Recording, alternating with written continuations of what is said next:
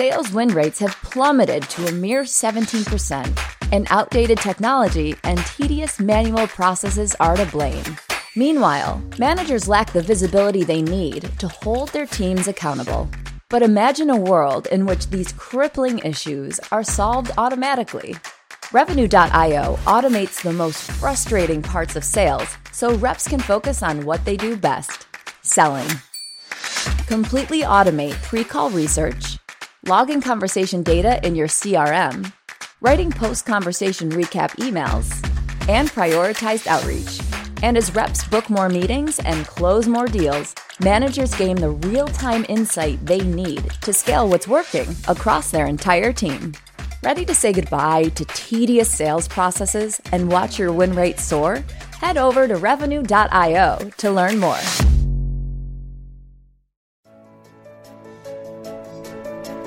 It's time to accelerate. Hi, I'm your host, Andy Paul. Join me as I host conversations with the leading experts in sales, marketing, sales automation, sales process, leadership, management, training, coaching, any resource that I believe to help you accelerate the growth of your sales, your business, and most importantly, you. Hello, and welcome to Accelerate. I'm excited to be joined today by my guest, Jeff Schmidt. He's the Senior Vice President of Global Sales and Services at ClearSlide. Jeff Schmidt, welcome to Accelerate. Good morning. Thank you for having me. I hope you're well. Glad to be today. Well, we're pleased to have you here. So maybe take a minute, introduce yourself, give us a little of your background, maybe how you got your start in sales. Yeah, fantastic. Well, my name, again, Jeff Schmidt. I'm been with ClearSlide now as the head of sales and services for the last 2 years, and excited to be a part of ClearSlide. But my entree into sales was actually through, I started out as a search consultant selling contingency placements back in a long, long time ago, longer ago than I'd care to. A lot of people get started that way.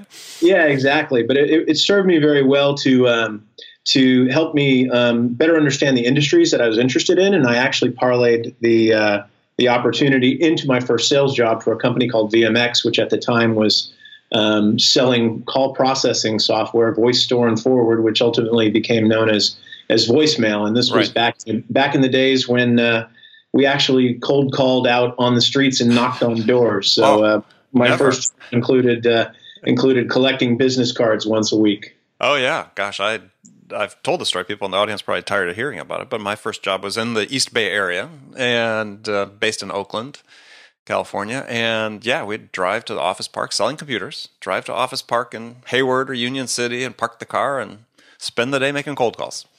Yeah, those were the good old days. Now we've got technology to do that for us. Yeah, that's right. So you talked about, you started with VMX and sort of interesting transition over the time. So how'd you sort of end up at ClearSlide?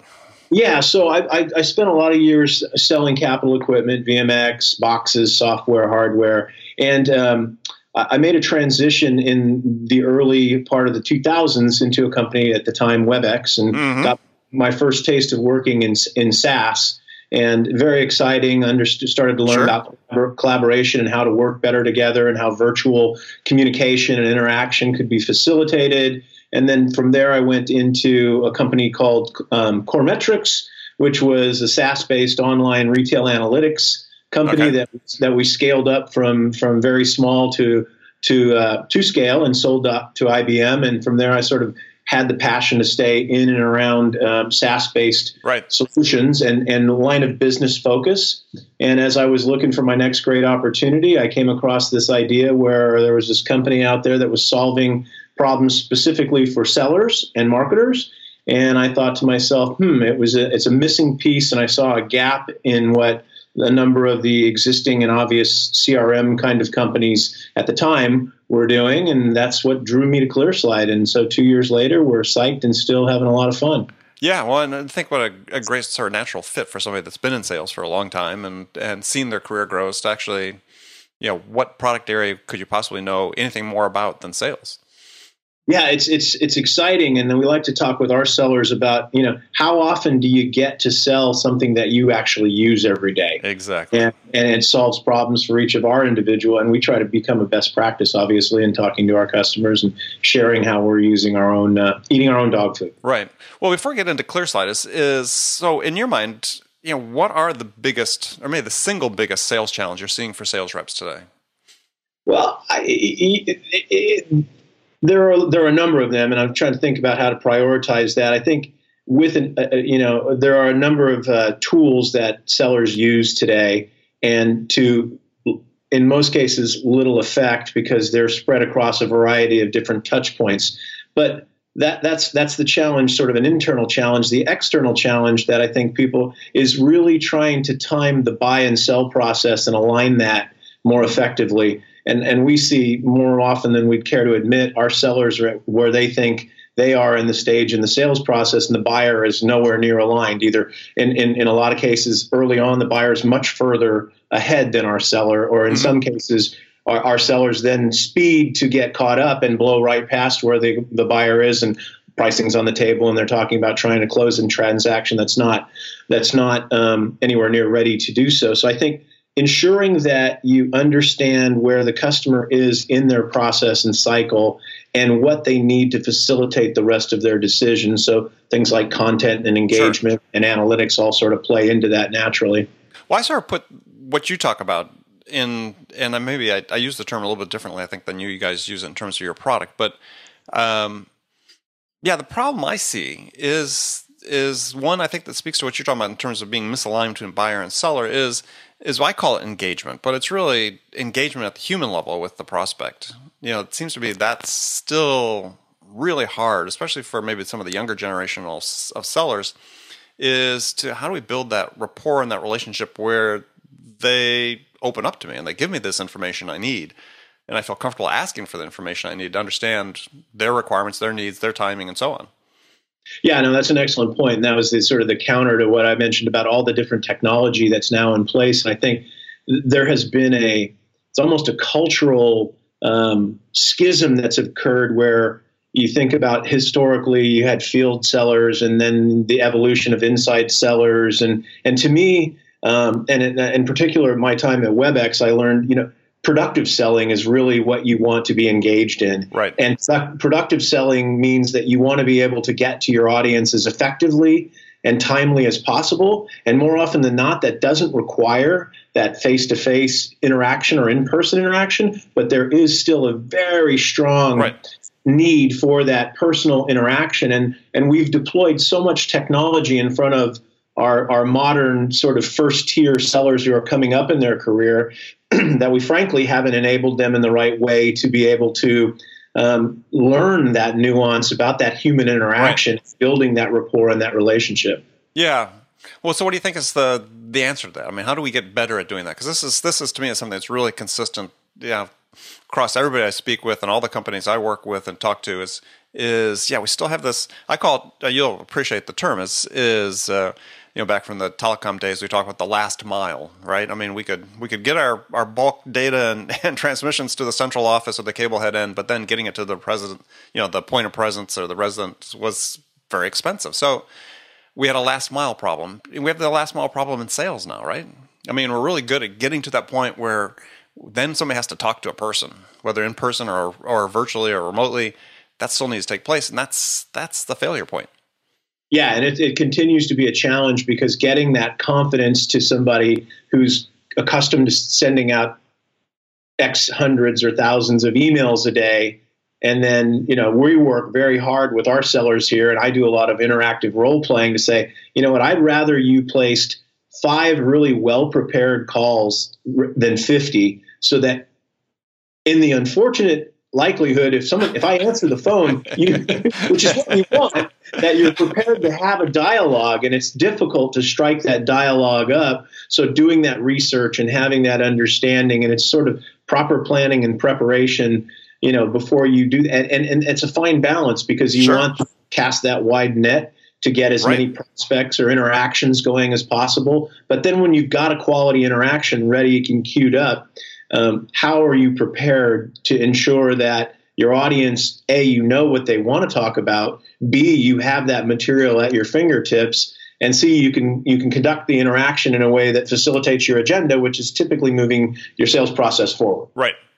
Well, and you really hit the key point there, is striking that balance, right? Because oftentimes, at least surely in the SaaS world, there seems to be this sort of rigid adherence to a set of metrics that have to do with how many calls we're going to make and contacts and so on, where quality or quantity really does seem to prevail over quality. Excuse me. And you said you really have to be able to strike that balance. So, how do managers give themselves the freedom to do that? Yeah, and managers have to strike that balance as well with their employees to not over rely on technology and develop the skills of how do they interact and coach a seller to feel it's okay. You have that concern, that legacy sort of adoption worry about, I don't want to put this deal at the stage that it's in, that I know it's in Salesforce, for example, because I'm going to get questioned about it. and how do you develop your managers is right. Also part of the problem equation to be ready to coach, to say, oh, you're in discovery mode. It's a financial services customer. The use case is this. Have you considered, are we talking about right. How do we help them facilitate that into a dialogue that the seller feels good about, that's going to help them, as opposed to, what's your number? Okay, coach, I got it. I'm going to make my number. And those sort of really binary interactions that aren't value add for either party. Exactly. Well, let's talk about ClearSlide a little bit, and then we'll get into some more detail about the sales in general. So for people who don't understand, why don't you explain, or aren't aware of ClearSlide, why don't you explain what it does? And you call it a sales engagement platform. Yeah, that's correct. A sales engagement platform, and really has three primary pillars to it: content, communications, and insights. And what do those words mean for us? The content is really being able to ensure that we help sellers, marketers understand the efficacy of the content that they create and distribute. And so the common use case is, I'm a seller, I want to get my prospect prepared for a discovery call. I send them a deck, and I want to know how they've engaged with the deck. Did they did they open it? And a lot of companies give you that insight. Sure. B, where did they spend time in the deck itself? Right. And then did they share the deck with anybody else, and what did those others do with that deck? Right. And what that does is help inform the end seller, should be help better prepare them for the next conversation that they're going to have. The second component, that the benefit that it brings to internally, is it eliminates that sort of he said, she said dynamic that can take place between sales and marketing teams to better drive alignment. So we can say, data tells us that this content is used effectively in the following ways. And by the way, your 10-slide deck, the customers are really only engaging with 3 of the 10 slides. Right. And so it fuels the content generally. It helps us better prepare, send, distribute, and produce content that over time we understand how well it's being engaged with. Okay. The second component is communications. And so facilitating that, striking that balance of connecting virtually and engaging with your prospect or your client, and doing that in a way that's easy to them. In the simplest terms, our phrase "hop on my link." You type in the URL, and we're in our meeting, and you've got the full, rich content available, the audio experience. You have those channels with you connected to have a meaningful and good interaction. I've spent many times and too much time in companies where we're trying to get meetings started, and it takes, of the hour we've got allocated, 15 minutes of it is downloading software to try to get the meeting started, and it's just not productive. So ease of access into the meeting is a part of that, but also the ability for our sellers, once they distribute that content, to understand again where the customer is in their journey by virtue of what they're doing and how they're engaging with the content that we've provided them. So I'm better prepared. So when I'm communicating with the customer, I've understood they spent most of their time on the architecture slide of our solution. We better be ready to have a technical discussion. So when we get on that call, we can communicate effectively with them and be prepared to go into whatever level detail they want to go into. Right. And I was just to make clear for the people listening and watching is that when you talk about having basically you create like a meeting room. So not to bring up your competitors, but so people understand, you can create as I understand it, a video conference just like this, right? So, in place of using, as you sort of alluded to, GoToMeeting or something else, you've got integrated with your system this virtual meeting room. Yeah, exactly. It's an interaction, a capability to conduct the meeting, and so that's another component. And then the third element are insights, and the insights can kind of go in a number of different directions. Primary use cases for a seller to be able to understand what's going on with the content that they've sent out to their prospects. Right. Are they opening it? Are they engaging? How much time and where? And then what our platform will allow for is that engagement data will then feed back into your CRM system at the opportunity level. So it will update by stage where you're at in the engagement that you're seeing with that prospect. So what that can do then is it would help me, and for example, if I'm talking with one of my sellers or leaders or whatever the case may be, we can talk about, well, XYZ company, Verizon, is looking at buying from us, and they've been incredibly engaged with us over the last 30 days. And in fact, we can see escalation of engagement, meaning higher level people are now starting to become part of the process. Wow, we should feel good about this opportunity. Or the antithesis of that is we've got a client who we're forecasting the deal to close. They've had no engagement over the last 60 days. Yeah, no one's looked at the proposal.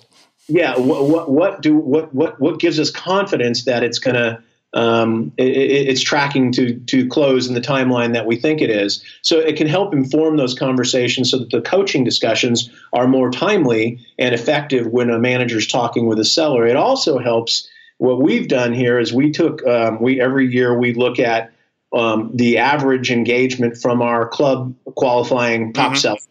And we use that as an internal benchmark to say, you don't have to use our product this much, but we know at this level, the top sellers use our product in this way and set that standard for engagement. Sure. And it's proven time and time again that the data supports that the people who engage with our product, they continue to sell and be productive. So it helps with onboarding, it helps with training, setting best practices. And so those are some of the insights, in addition to the ones I mentioned around the content, that help fuel what we do. Yeah, well, I think one thing that's interesting for people listening again to understand is that so when you're getting the sales intelligence that, as you said, maybe an escalation in terms of level of people that are looking at the content, they're looking at specific pages, whether it's implementation or proposal, pricing, finance, whatever, is that, we're in an environment where people aren't talking as much. More of it's done through email and collaboration. And so to me, this is a vital piece of information. Gosh, I wish I'd had it when I was working large, complex deals back years and years ago. Because, then we sort of had to rely on somebody saying, yeah, I talked to this person, maybe we discussed this, or I talked to this person. Here you actually have a trail you can watch where it's flowing and who's actually looking at it. And this is the more likely the way that your customer is actually communicating about the content you've sent to them. Yeah, and it definitely helps when you do get, as statistics will say, buyers can be as much as 67 or 2/3 of the way through their evaluation process before they even engage with a company or a seller. And so that last mile, as we talked about, is uber critical, and making sure you're super precise with what you're helping to inform that prospect with over that last percent of the evaluation period is critical. And so these insights help inform that. And we see, tremendous uptake in terms of results and productivity as a result. And if you're selling in a large, complex environment where, some of the factors they talk about in the challenger customer and challenger sale, more the challenger customer really come into effect, 5.4 decision makers now. I think they've elevated that based on their latest research to 6.8 or 7 decision makers or stakeholders in every decision. This is a great tool to get visibility to say, who is engaging with our content? Who are the stakeholders, right? Who are the ones that are really going to be involved in making this choice? Yeah, exactly right. And we see that across our large clients who've either deployed it with their field organizations who are working perhaps a smaller number of transactions, but the importance of understanding those even at a more intimate level of detail is greater. Yeah. And in some ways, that offset of lack of volume increases the criticality of the insights that you provide because there's fewer deals to blend mistakes or misses across. Right. So if you're working 1,000 deals, or if you're in a smaller, kind of more transactionally driven cadence. Yeah, absolutely. I wanted to delve into a little bit in some of the time we had about, there's a great piece of content you guys had on your site about the 15 sales stats that should scare you and what to do about it. and I wanted to go through some of those because it was pretty daunting statistics. And so one was talking about pipeline. And this is, sort of become a cliche at this point, but you had a stat in there from Accenture: 75% of deals in the pipeline never close. CSO Insight saying 58% of deals in the forecast slip out of the quarter. And obviously some overlap between those two stats. But in your mind, who's responsible for that? I mean, this is a topic that comes up all the time. Managers point fingers at reps point fingers at managers. I mean, where do we start with fixing this problem? Yeah, how do you solve hope casting? Forecasting.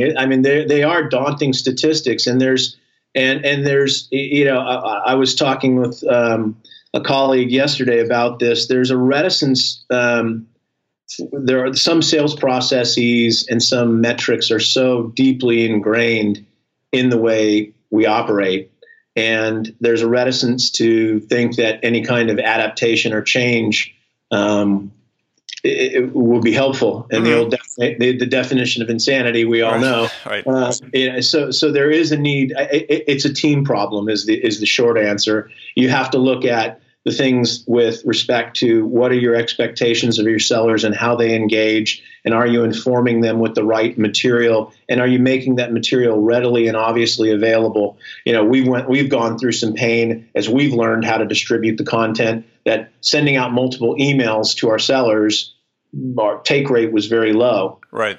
Which partially helped inform some of the functionality we built into our product, where we've got kind of a Netflix carousel bar at the top of the user experience when they open it up in the morning, and wow, this is great content that's there available for me. So making sure you're educating and informing, and you're holding your sellers accountable to a standard. Great, that's sort of motherhood and apple pie. Sure. The part that really, I think, where you can become far more productive, and we've certainly seen this, is the insights and the engagement. I think it's incumbent on leadership to take the accountability there, where they've sort of pointed the fingers at reps, transactions, volume, phone calls, this, and what's the contribution that the leadership is making to this? And it's the old adage, inspect what we expect, but it's taking that well beyond that, so we can inform our coaching discussions so that I can be better prepared to get on the line with you and talk about your transaction in a way that's not binary about, Andy, it's going to close by January 31st for $1,000 and I've got the buyer involved. Well, okay, that's sort of the surface level metadata. Right. You've got to be prepared to get inside of it. So to me, it's a team problem, and it includes marketing as well, because they are the informers of good content and the creators and the curators of the content that helps us with what we go do and how we engage. So how do we, though, fix this issue of the, and not, I say it's fix in the sort of global sense, if we had our wishes come true, is this, 75% of the pipeline never closes, really a qualification issue. Some of it is a targeting issue, as you talked about, that involves marketing. But how do managers get more effective coaching their reps to say, look, this is not the time for this particular deal. It doesn't mean they're not ever going to close, but hey, if they don't belong in the pipeline right now, let's take them out and let's focus on those, because you brought before us, let's focus on the quality opportunities as opposed to just the bulk. Yeah, we try to coach our sellers that, we can live and work with yeses and nos, but maybes are killers. Absolutely. And so worst answer ever, right? Yeah. Let's check back in with me in a month. Well, okay. So that engagement data, the engagement data really is that qualitative. It's got quantitative benefits for sure, but it does provide qualitative insights into whether or not, in the example I used earlier on, if you've got a customer whose engagement is progressing and increasing, not only in the frequency of the engagement and the duration of the engagement, but the level of the individuals that are engaging, and informing leaders to that, to the ability, rather than putting the onus on the seller to say, let me go update my notes after my meeting to say six people were on the call for 1 hour. There was a VP, 3 directors, and procurement. Automating that to make that easier to fuel a more productive conversation, I think, is a big part of the equation, so that those coaching insights can be done more effectively. And in your own sales process, do you have very tightly defined exit criteria for each stage, so that it's sort of unambiguously clear about whether somebody's in stage 1, stage 2, or discovery phase, so on and so forth? We absolutely do, and I would love to say that we are expert at it and it never fails. But the statistics include people like us as well. Oh, absolutely. But yeah, we have clearly defined what we call give and get criteria to be able to quantify whether we move from discovery to solution and value, and we have a 5-stage sales process. Okay. So another interesting statistic that was in this piece was about sales productivity, is saying that 60% of sales leaders say that sales cycles are lengthened because their teams don't have the proper tools. Is that really cause and effect? The average. I think there's another statistic. The average company has 5 to 8 different sales productivity tools deployed. So in their stack, right? In their stack, how many more do you need? I think part of it is it's proceduralizing and understanding what you want out of those and having them tied together in an integrated sort of mindset. And I don't mean from obviously you've got to have it from a technical perspective, that content or data flows, but thinking about the process, it's almost like the conversion math when you think about leads coming in the top of the funnel. And the mathematical equation that flows through there, you need to have that linkage in your sales process and your sales management methodology to ensure that it's not just, again, that binary interaction. That I think that's where sales coaching just falls down. And the insights and the engagement insights are super powerful to inform better conversation. Yeah, and I think, to your point, and to another one of the stats is, and I think it's become so important, is because another stat that you guys have out there is that 70% of sales reps don't validate prospect interest during the sales process. This is coming from our friends at CSO Insights. Gosh, that really is the key to that whole pipeline issue, right? I mean, sales reps don't understand, oftentimes sellers don't understand that by virtue of selling to someone, you're necessarily changing them. Right, they become more educated, more sophisticated, perhaps, in what they could do, what they could achieve with your product or a product like yours. So you have to continue to validate that interest. Qualification is not a one-time event. No, it's ongoing, and it's that precision questioning. People don't want to be forced to change. They resist. You've got to encourage them, but at every step of the process, you've got to get a yes or a no, and eradicate those maybes from the funnel. And it's very difficult, because if you're in a situation, which is not uncommon for most sellers, if you ask them what's one of the key things they need, they'll say more leads. And so they want to hold on to those leads that they do have, that they are working. And that feeds into why deals don't close, because you're working on things that may close at some point, hopefully not before you put a birthday candle on in the funnel that it's been in there for a year. But getting them confident enough that getting to know or yes is far more powerful than just, again, leading into hope casting. Yeah, no, I agree 100%. It's funny. I wrote a blog post a couple years ago about this, where I was talking about, the best thing that can happen is to get a yes and a no, and the worst outcome is the no decision. Yeah. And some people are just horrified by that, thinking you're out of your mind. But I'm like, gosh, I mean, if we worked somebody and they ultimately ended up making no decision, then we just wasted all that time. I mean, they never were serious. They never were qualified. Well, it's oddly enough, one of a mentor of mine a lot of years ago, it's a sports analogy, gave me this example. You look at Hall of Fame baseball players, and they generally bat somewhere in around 300 or maybe a little bit higher. The pessimist would say that they fail 6 to 7 out of 10 times.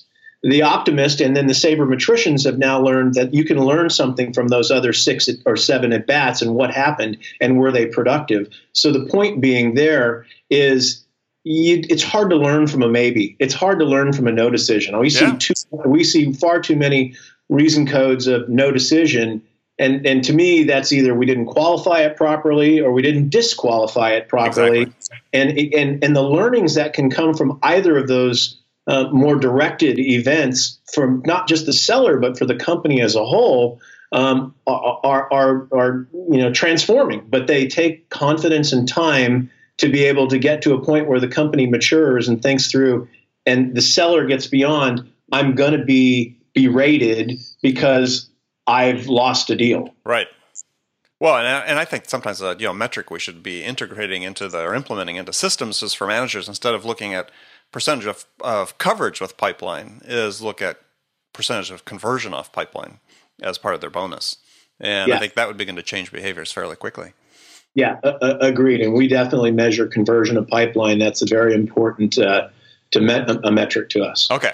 So, Jeff, we're in the last segment of the show. I've got some standard questions I ask all my guests. And the first one is a hypothetical scenario where you, Jeff, and you may have been in this situation before, have just been hired as VP of sales by a company whose sales have sort of stalled out and time to do a sales turnaround. CEO is anxious to sort of hit the reset button and get things on track. So what 2 steps would you take your first week on the job that could have the biggest impact? Well, I think there's 2 things. Information is always critical, and data-driven insights into that information to support whatever you're learning. And I've always found talking to 2 constituencies is in any time I've joined a company, and ongoing as I'm a part of any company, is very important. One is getting in front of as many customers as possible and understanding their view of how well they understand your value proposition. Are they using your product? Are they using it the way in which you intended? And trying to get some insights there. And then the second piece is talking directly with the sellers and getting perspective from them as to where they view their challenges are, and spending time understanding that. Do we have a positioning problem? Is it a pricing, packaging issue? Is it a quality problem? Do we have the right people ultimately? It's not easy to do in the first week. I'm actually not suggesting I could get all that done in the first week. But in terms of thought process and prioritization, those would be the 2 first things that I would think about. Okay, excellent. So some rapid fire questions. You can give me one-word answers or elaborate if you wish. So the first one is, when you, Jeff Schmidt, are out selling, what's your most powerful sales attribute? Persistence. Who's your sales role model? Well, I'd love to say it would be Alec Baldwin and Glengarry Glen Ross, but that might lead to too many stereotypes. My very first sales manager, a guy named Dave Ballance, taught me the value of being on time and prepared for meetings. Yeah. As somebody once said, showing up is 99% of it. So, good. So, one book every salesperson should read. I think, to me, two come to mind. One for sure is a book called Boys in the Boat. Boys in the Boat. Oh, love that. And book. That's a fantastic book that would, it's really not a sales book, but it will help inform. I see challenges sellers face in working as part of a team. Yes. The common problem is this lone wolf mentality. Right. And incorporating yourself as part of it, the trust of being a part of a team, super important. Great lessons learned from that. And I would just elaborate a little bit for the listeners. A book called Boys in the Boat about the 1936, I believe, Olympic team, rowing team. University of Washington. University of Washington. Yeah, at that time they chose them all from a university. Yeah, great story about teamwork. Yeah. Okay, and the other one?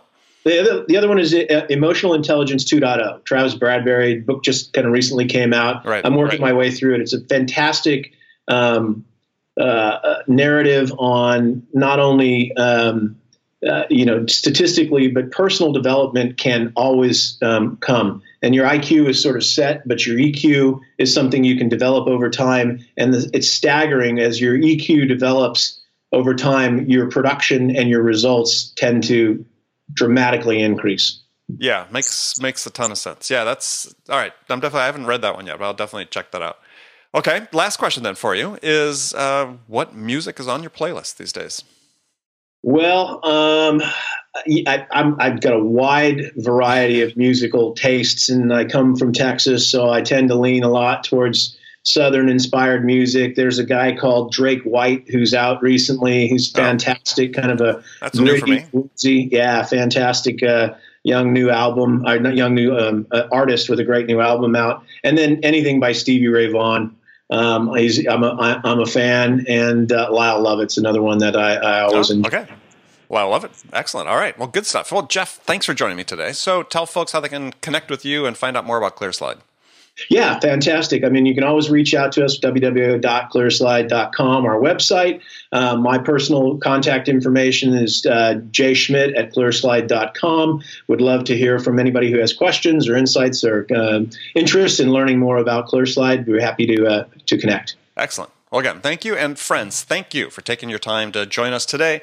Remember to make it part of your day every day to deliberately learn something new to help you accelerate your success. And an easy way to do that is make sure you join my conversations every day with experts like my guest today, Jeff Schmidt, who shared his expertise about how to accelerate the growth of your business. So thanks again for joining me. Until next time, this is Andy Paul. Good selling, everyone. Thanks for listening to the show. If you like what you heard and want to make sure you don't miss any upcoming episodes, please subscribe to this podcast on iTunes or Stitcher.com. For more information about today's guest, visit my website at andypaul.com. Hey, sales strategists. At Revenue.io, we're not just imagining the future of sales, we're building it. We offer the world's most complete platform for revenue teams, and we're featured in the most recent Forrester Waves for both sales engagement and conversation intelligence. With Revenue.io, you can slash call prep time to seconds, guide your reps in real time to have more successful conversations. And after calls, we generate ready-to-send recap emails so sellers can keep deals soaring toward the finish line at light speed. See the future of sales now at Revenue.io.